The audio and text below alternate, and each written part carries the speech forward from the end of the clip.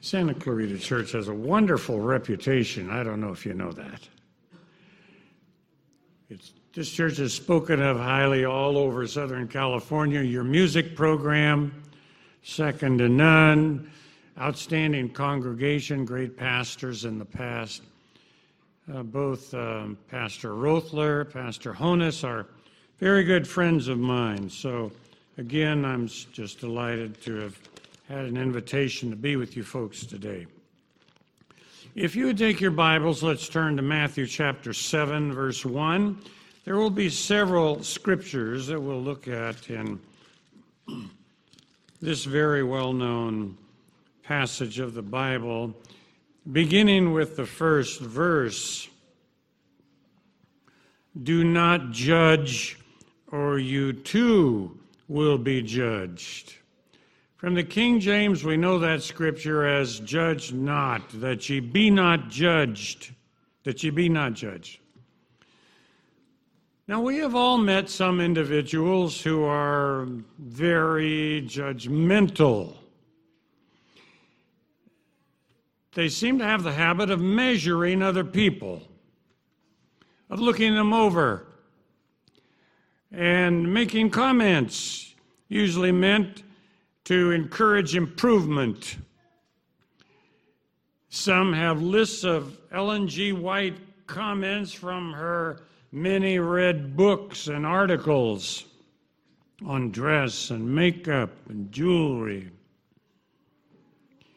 And some of these folks are permanently on a grand jury, ready to bring in an indictment against people who aren't measuring up.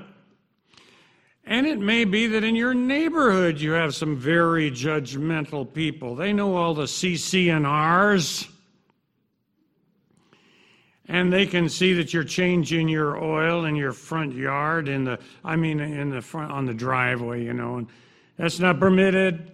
And when you water your lawn, if you have a lawn left these days, and when you're watering, some of the water gets out on the sidewalk, they come and knock at your door about that.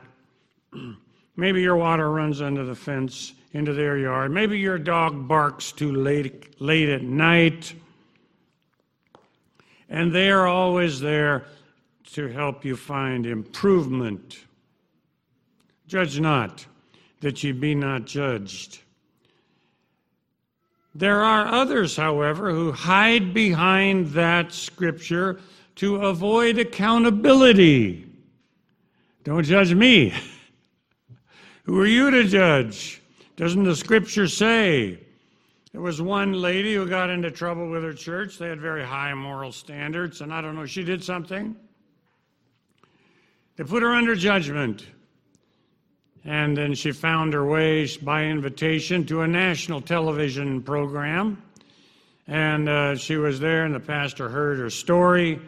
And he looked right at the television audience across the nation and said, Christians, don't you know your Bible? Judge not. And there are really people who do hide behind that scripture to avoid accountability. But look at verse 18 with me, if you would. Well, let's start with verse 15. Watch out for false prophets. They come to you in sheep's clothing, but inwardly they are ferocious wolves. By their what? By their fruit you will recognize them. Do people pick grapes from thorn bushes or figs from thistles? Likewise, every good tree bears good fruit, but a bad tree bears bad fruit. A good tree cannot bear bad fruit, and a bad tree cannot bear good fruit. By their fruits ye shall know them. So on the one hand, we have a scripture which says, judge not. But then a little bit further down, Jesus is quoted as saying, by their fruits you shall know them. So how can we be good fruit inspectors without judging? That's a little bit of a challenge for us, isn't it? The truth is, we have to make judgments which involve other people, forming opinions about them all the time. Well, you have to do that when a national election comes up, of course. You have to do that when you are trying to find a pastor for your church. You have to do that when someone recommends some health remedies. You know, I have a particular health problem, and I've gotten all kinds of suggestions. I have friends, they've gotten, bushel baskets full of videotapes and books and links to websites. You have to make judgments about those health remedies. Are they going to be snake oil? Are they going to be beneficial? And of course, every church, because we're a faith congregation, we believe in trust. Eventually, someone comes along who's going to offer the church membership good investment opportunities. If you'll just invest in their special project, God's work will be blessed, you'll be blessed. What more could you ask for? But unfortunately, many times, those people are scammers. Now, we have to make a judgment. What kind of a judgment? John 7:24 is our next scripture. That is the scripture that was just read this morning. John chapter 7, verse 24. Jesus said, "Stop judging by mere appearances and make a," King James, "righteous judgment." Stop judging by surface appearances and make a righteous judgment. And how can you do that? How can you make right judgments without becoming a judgmental person? I'm back now at Matthew chapter 7, where Jesus continues his counsel here on judging. In verse 2, he says, "For in some way you judge others, for in the same way you judge others, you will be judged, and with the measure you use, it will be measured to you. Why do you look at the speck of sawdust in your brother's eye and pay no attention to the plank in your own eye? How can you say to your brother, 'Let me take the speck of sawdust out of your eye,' when all the time there is a 2x4 in your own eye? You hypocrite." If we're going to make judgments about others, we must first, righteous judgment. We must first be on guard against hypocrisy in our own hearts, in our own lives. You can't give someone else kindly counsel and friendly criticism, constructive. You can't do that if you have the same problem or worse, or you have another problem that's worse. You better go to the Holy Spirit and look in the mirror of the law, as the book of James says, and ask for help in dealing with your own problem first. We can't be hypocrites. Now, here's the second suggestion on how to make righteous judgments. When I was at Pacific Union College, there was a professor there who said, "The mark of a mature person is to suspend judgment until all the facts are in." Suspend judgment until all the facts are in. We cannot make righteous judgments if we have the habit of being conclusion jumpers. If we have the habit of rushing to judgment, which we see happening in our country over and over again, on the scantest surface appearance of things, people form opinions and express hostility towards others. The mark of a mature person is to suspend judgment until all the facts are in. Now, we always have to be alert for a particular word, and this is what my sermon is about today. We have to be alert for prejudice. Prejudice means that you have prejudged a person or something, and that is what prejudice is.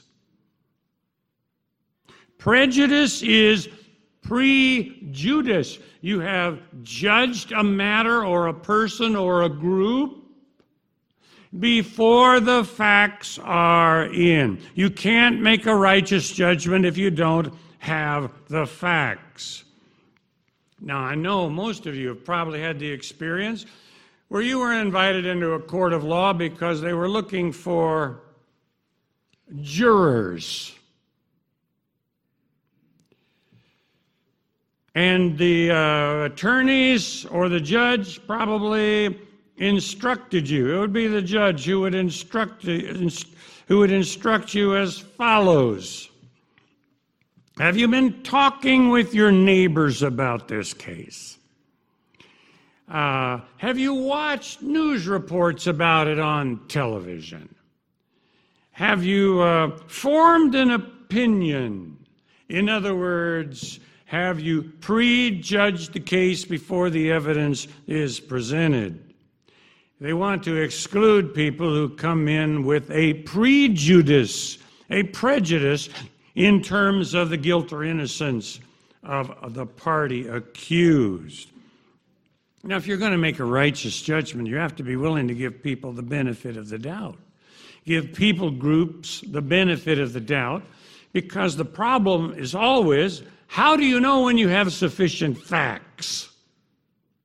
How do you know when you have enough facts on which to come to your conclusion? How many of you remember the old radio program, television program, Dragnet? Well, you younger folks are missing out, on Sergeant Friday, looking somebody, a potential witness, in the eye and saying, "Just the facts, ma'am. Just the facts, sir."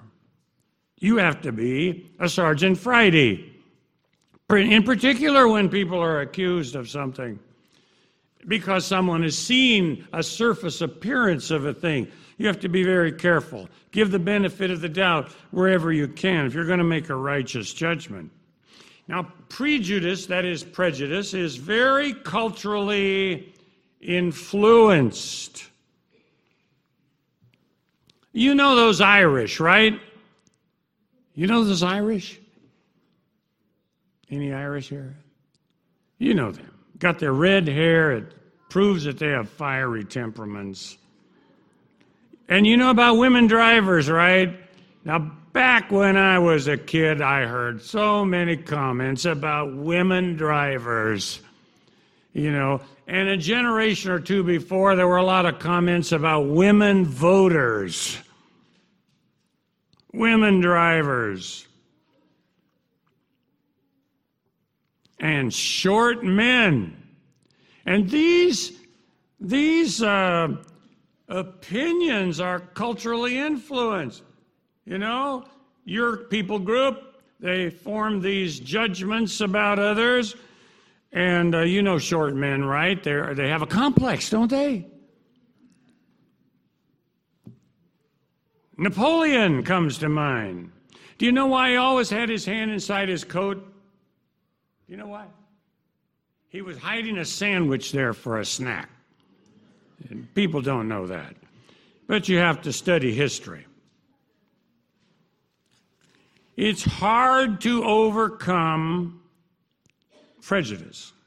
It's hard to go against your family. When your family knows the facts, they think they know the facts, it's hard to go against that. When your group, they're certain they know the facts, hard to go against that. When your party knows the facts, hard to go against that, particularly if you're a member of that party.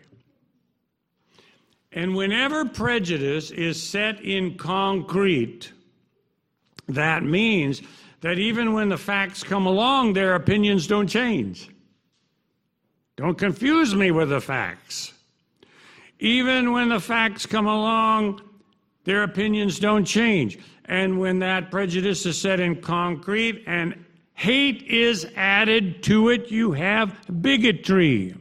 That's a word that is just tossed around these days, tossed around. It's in the air all the time, bigots and bigotry. People don't understand. It refers to a hatred based on prejudice that is set in concrete.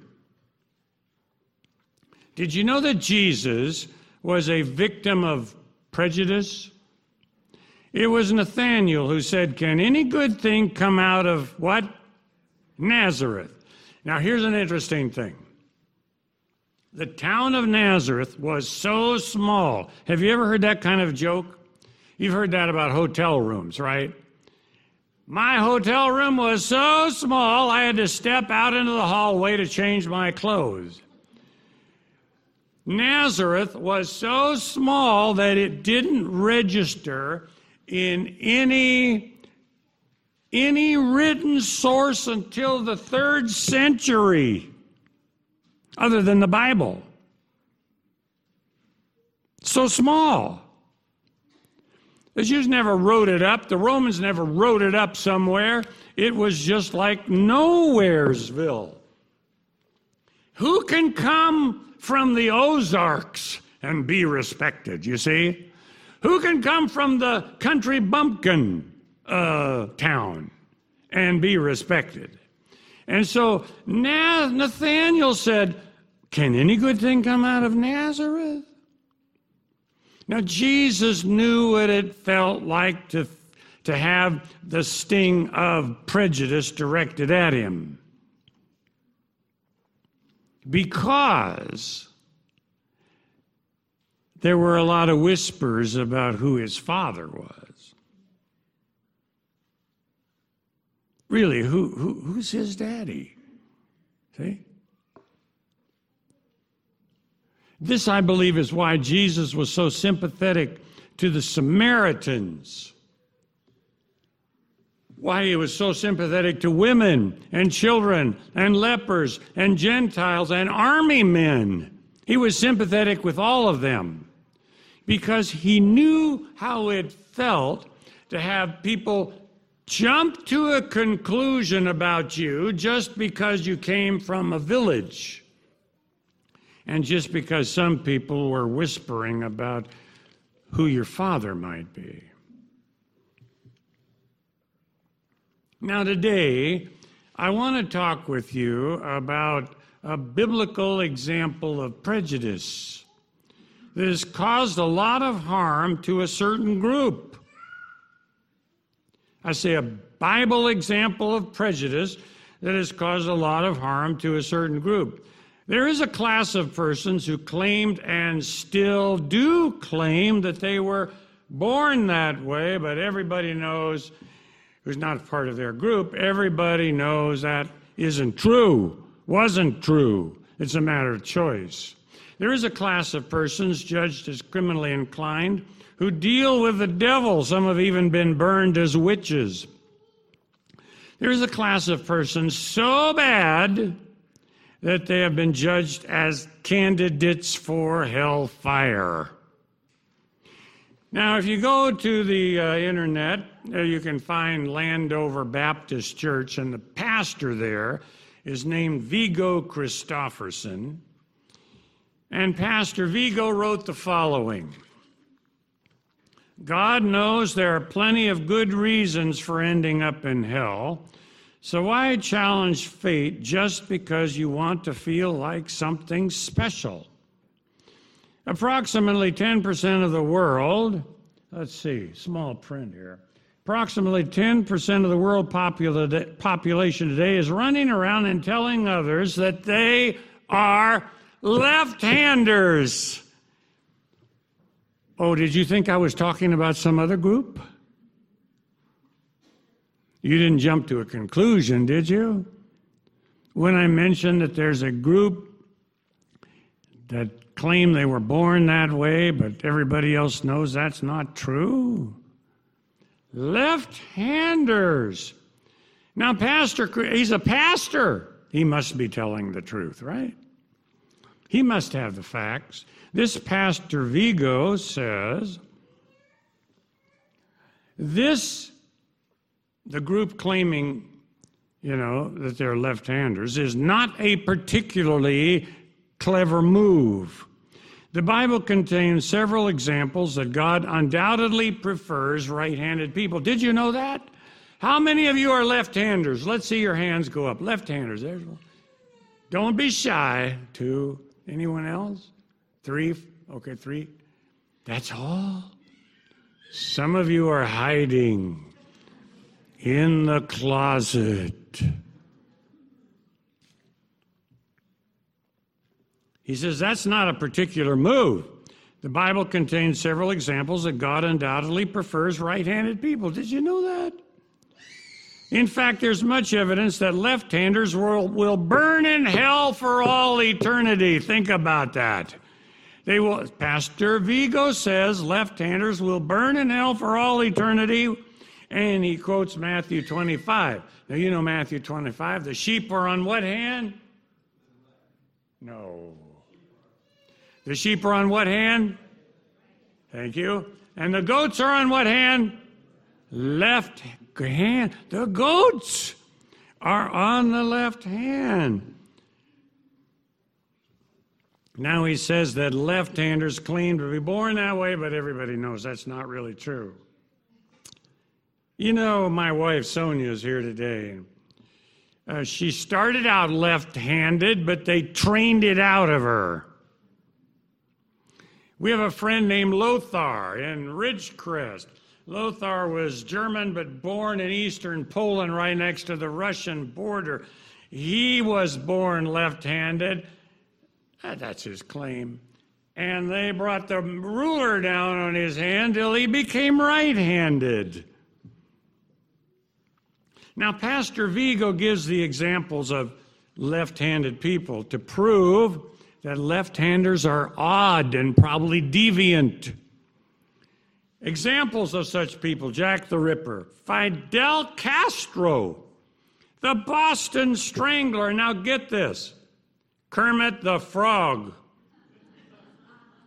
Did you know Kermit the Frog was left-handed?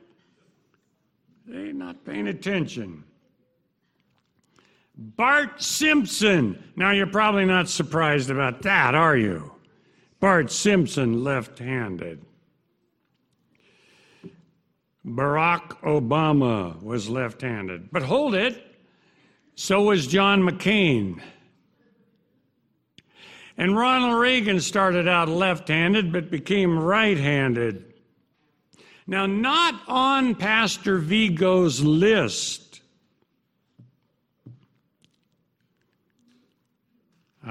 Judas Iscariot. Now, if you look at the Last Supper by Da Vinci, there are subtle clues in that painting that Iscariot, Judas, was left-handed. But also on his list as left-handers are Albert Einstein, that notorious criminal, right? Leonardo da Vinci was left-handed. Benjamin Franklin. Benjamin Netanyahu was in this country last week. Now, in other words, Pastor Vigo's list of left-handers is meaningless. His list is meaningless. But nevertheless, those of you who are left-handed will understand this culture is culturally right-handed in its thinking and in its practice. You reach out your hand to open the door. Door handles are open. They're meant to be opened by right-handed people. You got a golf club, you have to buy special golf clubs if you're going to be left-handed. If you were driving one of those old cars with a stick shift, and you were left-handed, you had to learn to shift the car with your right hand. In other words, and this is very important, society has been convinced that if you're normal, you're right-handed. If you therefore were left-handed, you were judged as abnormal when actually you were just unusual. It was not usual to be left-handed, and so that came to be associated with evil things and people. Now, a scripture you might write down, we won't take time to go into it today, is Genesis 48:12. Genesis 48:12 and following is a scripture where Joseph brings his two boys, Ephraim and Manasseh, to Father Isaac, also known as Father Jacob, brings his two boys and his oldest son he puts by Isaac's right hand. The younger boy he puts by Isaac's left hand, expecting that the older boy will receive the patriarchal blessing. Instead, Isaac crosses his arms, and so his right hand blesses the younger son, and his left hand is just on the head of the older son. And Joseph says, "This is not right, Father. This is not right." And Joseph had to accept the fact that God was guiding Jacob, Israel, in choosing which son was going to be blessed. Now, if you look at the Old Testament, you're going to find one class of left-handed people that were very valued. But now listen, we're going somewhere today. Don't trance out on me. That group of people were all members of the tribe of Benjamin. Left-handers are mentioned 3 times in the Old Testament. They're always Benjamites. This group of left-handed men were all Benjamites, and they were all slingers in the army. All the slingers in the army were left-handers. Here's why. When a left-hander winds up and that stone comes in, it can miss the shield on a soldier's held by his left arm like this, and then it comes in on his right and hits the enemy. Now, you know, left-handed pitchers in baseball are well played. They're probably all Benjamites.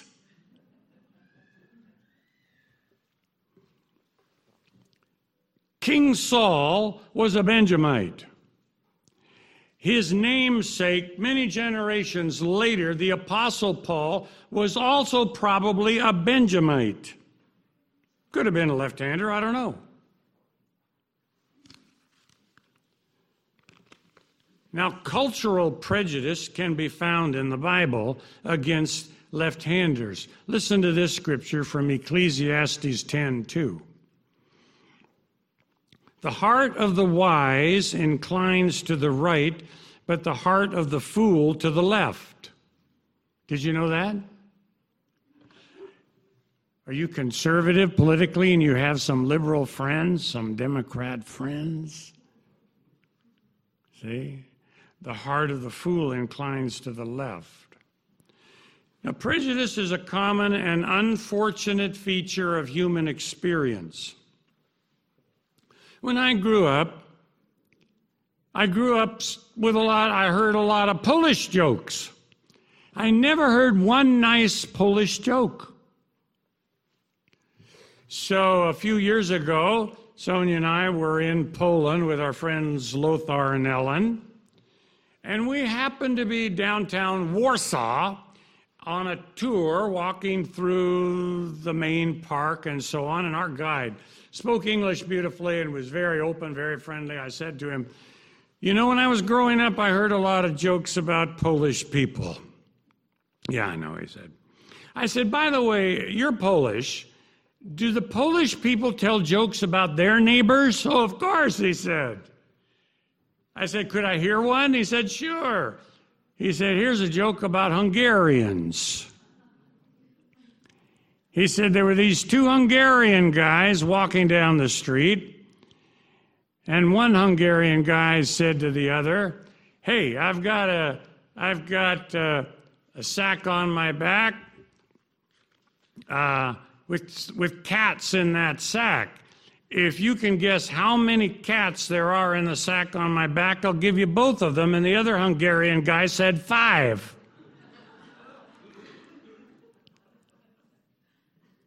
Okay? Funny, but here is the great problem with prejudice. If you have it, you probably don't know it. I hope you're really paying attention now. If you have it, if you're prejudiced, you probably don't know it, because the mark of a prejudiced person is that person thinks they have the facts. But they have prejudged the matter. They have prejudged a people group or a person. They think they have the facts, and so they don't know it. When I grew up, I was surrounded by prejudice, but I didn't know it. And so a person can go through life just so prejudiced against this group and that group and those people and women, but they don't have the facts. I grew up being told that girls can't do math. They can't do math, right? And that they're too emotional to be judges and doctors. And what they want is equality. What they really want is to wear the pants in the family, and they're going to take over. And they shouldn't whistle. Did you know that girls shouldn't whistle? It's boy-like. It's not ladylike to whistle. How about that? What were the facts? Well, when my youngest daughter, I had lunch with her yesterday. She's a psychiatrist in Ventura County, and she keeps me in Ritalin and Prozac. Just a joke.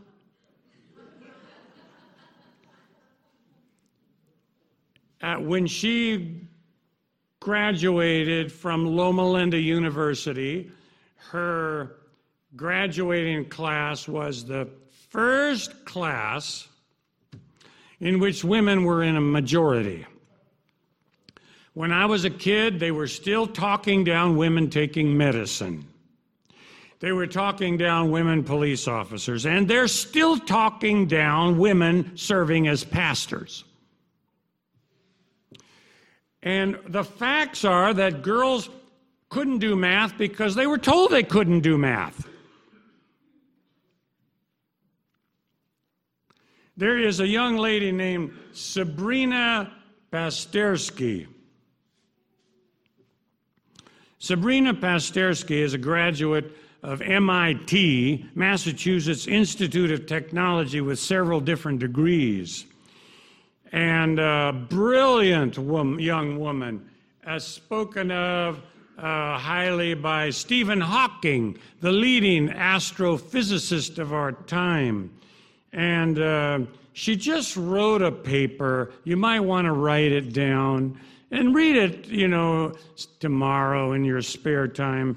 It's called Virasoro Symmetry of the Quantum Gravity and Lowe's Subleading S Matrix. Did you get that?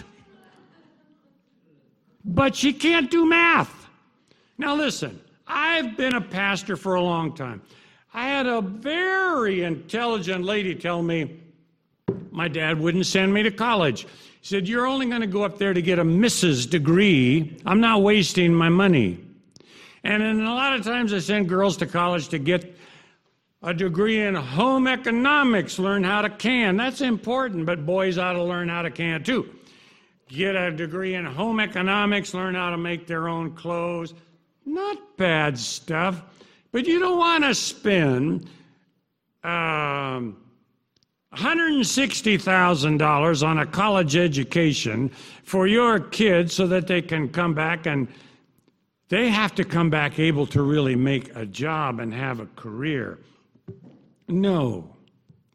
We have harmed women because we've rushed to judgment about what they're capable of or not capable of. Now, when I grew up, I was told that black people want to take over. That's really what they're all about. They want to take over. And they have big families so that they can take over and get even. And if their music ever gets into our churches, we're done for. And I grew up hearing about Mexican people. You know, Mexican people, they really want to take over. That's why they come to this country with their large families, and they come with siestas and frijoles and sombreros. Do you know I like frijoles? And I love siestas.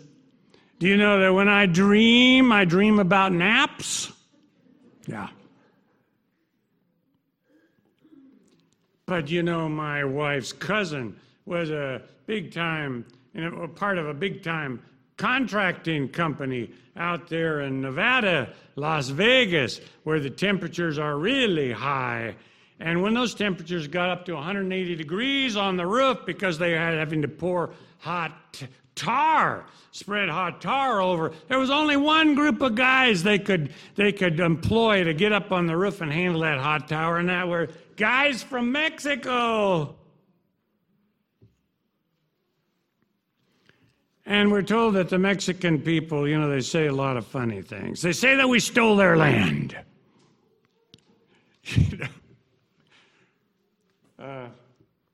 Anyway,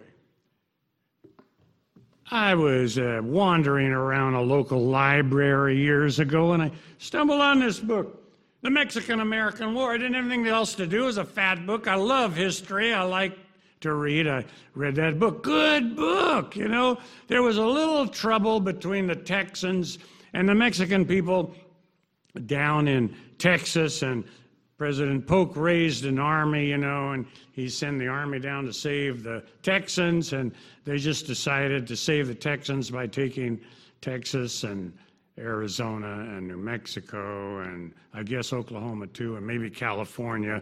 They just grabbed it all because the Texans were aggrieved, see? And right down on the last page of that book, I can still remember how hard I was laughing because I grew up with this whole thing about, they say we stole our land. And you get down to the last page and it said, and so basically we just took their land away from them on the pretext that, you know, they were harming the Texans. Really? Do you know how we got the Panama Canal? Now, you know, I was around when President Carter was given such a trouble because he gave the Panama Canal back. What was wrong with him? I've read the book, The Path Between the Seas. Now, the facts are that that area was owned by Colombia. There was no Panama. And there had been a train going back and forth for a long, long time carrying cargo. They said, we gotta put a canal in, but, you know, the Colombians won't sell us the land. So the administration in power at that time hired a lot of agitators, outside agitators, to go down to Panama and demand that the U.S. expropriate the Panama Isthmus. They did just that, and the president said, our people are being harmed. There's a demand that we take over the Panama Isthmus. The Colombia said, no, we're sorry, that's our land. And their Colombian Navy sailed, and they met the American Navy also sailing to then it was 10 times, 100 times more powerful. And so the Colombian Navy turned around and went back.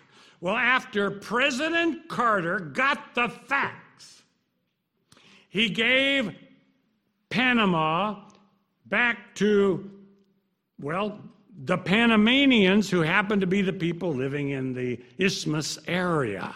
That's the facts on it. Now,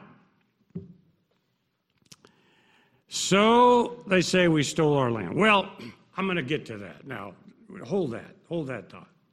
Yeah, it belonged to Mexico. They got a point. So when they swim the Rio Grande or climb over the wall, they got some historical justification there. Now let's move on to the next group. People group. I said I grew up surrounded by prejudice, but I didn't know it. Is that true of you? Now here we go. Here comes the Asian people. You know, I was told that if you let one Asian in, 100 come. I was told that the Asians are coming in because they want to take over. They're coming in, and you know, they all look alike. Have you noticed that? All Asian people look like they were produced by a mass factory out there in China. And they all have inscrutable looks on their faces. Inscrutable. You know, their expression never, don't smile there, please. You don't get it, you know. Your look is inscrutable. And they come over and they say, you don't understand, you Americans, you Mexicans, you Native. This land is our land. They come over and they say, don't you understand that the first people here were Asian people? Well, that's true. The first people groups that came to this country all came across the bridge across the Bering Strait, the land bridge. You could just walk from Siberia to Alaska at one time because the ocean level was lower. And then they spread out and they spread out and they spread out and so on across this land. The Native American people are essentially related to the Asian people. So if you're Filipino, if you're Chinese, if you're Japanese, if you're Korean, take over. This is your land. Just take over. Go downtown and demand a whole city block of high-rise buildings. It's our land. You're camping on our land. Now, the Native Americans, well, they're Indians, right?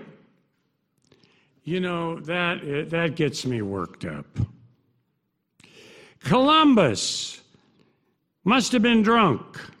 He was wandering around the Atlantic in his boat, and he happened to bump up against an island in the Caribbean. He got off, he looked around. He said, these people look like Indians who live in India. So all of the Native American people get saddled with a name. They all get called Indians because Columbus thought he was in India. And he looked at their teeth. If you're at any dentist here, you probably look at people's teeth all the time, all right? Columbus was not a dentist. Did you know that he was part Jewish? Did you know that the reason he was really trying to get India is because he was trying to find the lost 10 tribes? Because he wanted to reconnect with a homeland for the Jewish people? The Jews had just been thrown out of Spain by the Queen. And he kept his rabbis on board his ship until the day they sailed.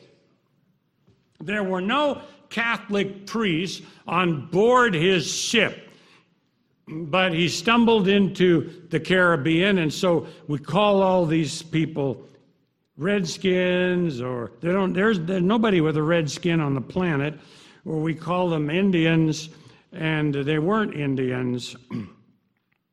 And we have this myth in our mind that when they got here, it was an empty country.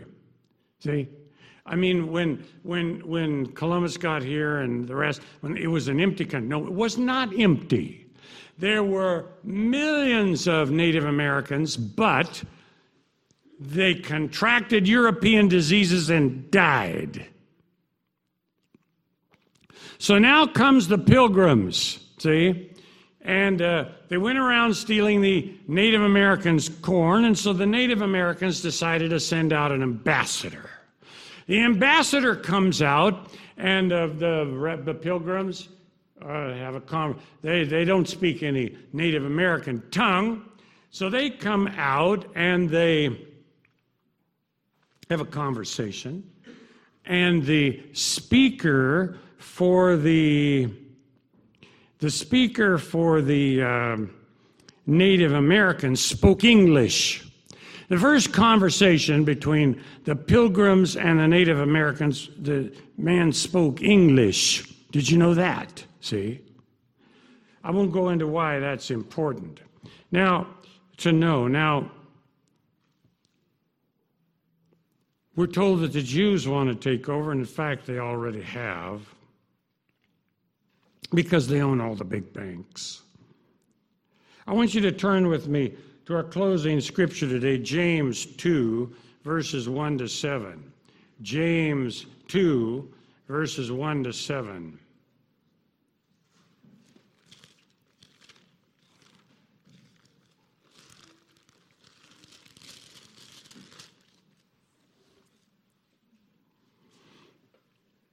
My brothers, as believers in our glorious Lord Jesus Christ, don't show favoritism. Suppose a man comes into your meeting wearing a gold coin and fine clothes, and a poor man in shabby clothes also comes in. If you show special attention to the man wearing fine clothes and say, "Here's a good seat for you," but you say to the poor man, "You stand there or sit on the floor by my feet," have you not discriminated among yourselves and become judges with evil thoughts? And down in verse 9, if you show favoritism, you sin and are convicted by the law as lawbreakers. Prejudice is a sin. And we all grow, I don't care what group you represent, we all grow up with it, surrounded by it, and it's very hard to outgrow. But the scripture, written by Jesus' own half-brother, James, if you show favoritism, you sin. We have to pray that the Lord will open our eyes, not prejudge people, not prejudge individuals, not prejudge groups. And it will have to be alert to the shortcomings in our own heart where we play favorites and in doing so hurt those who are left-handed or whatever else they may be.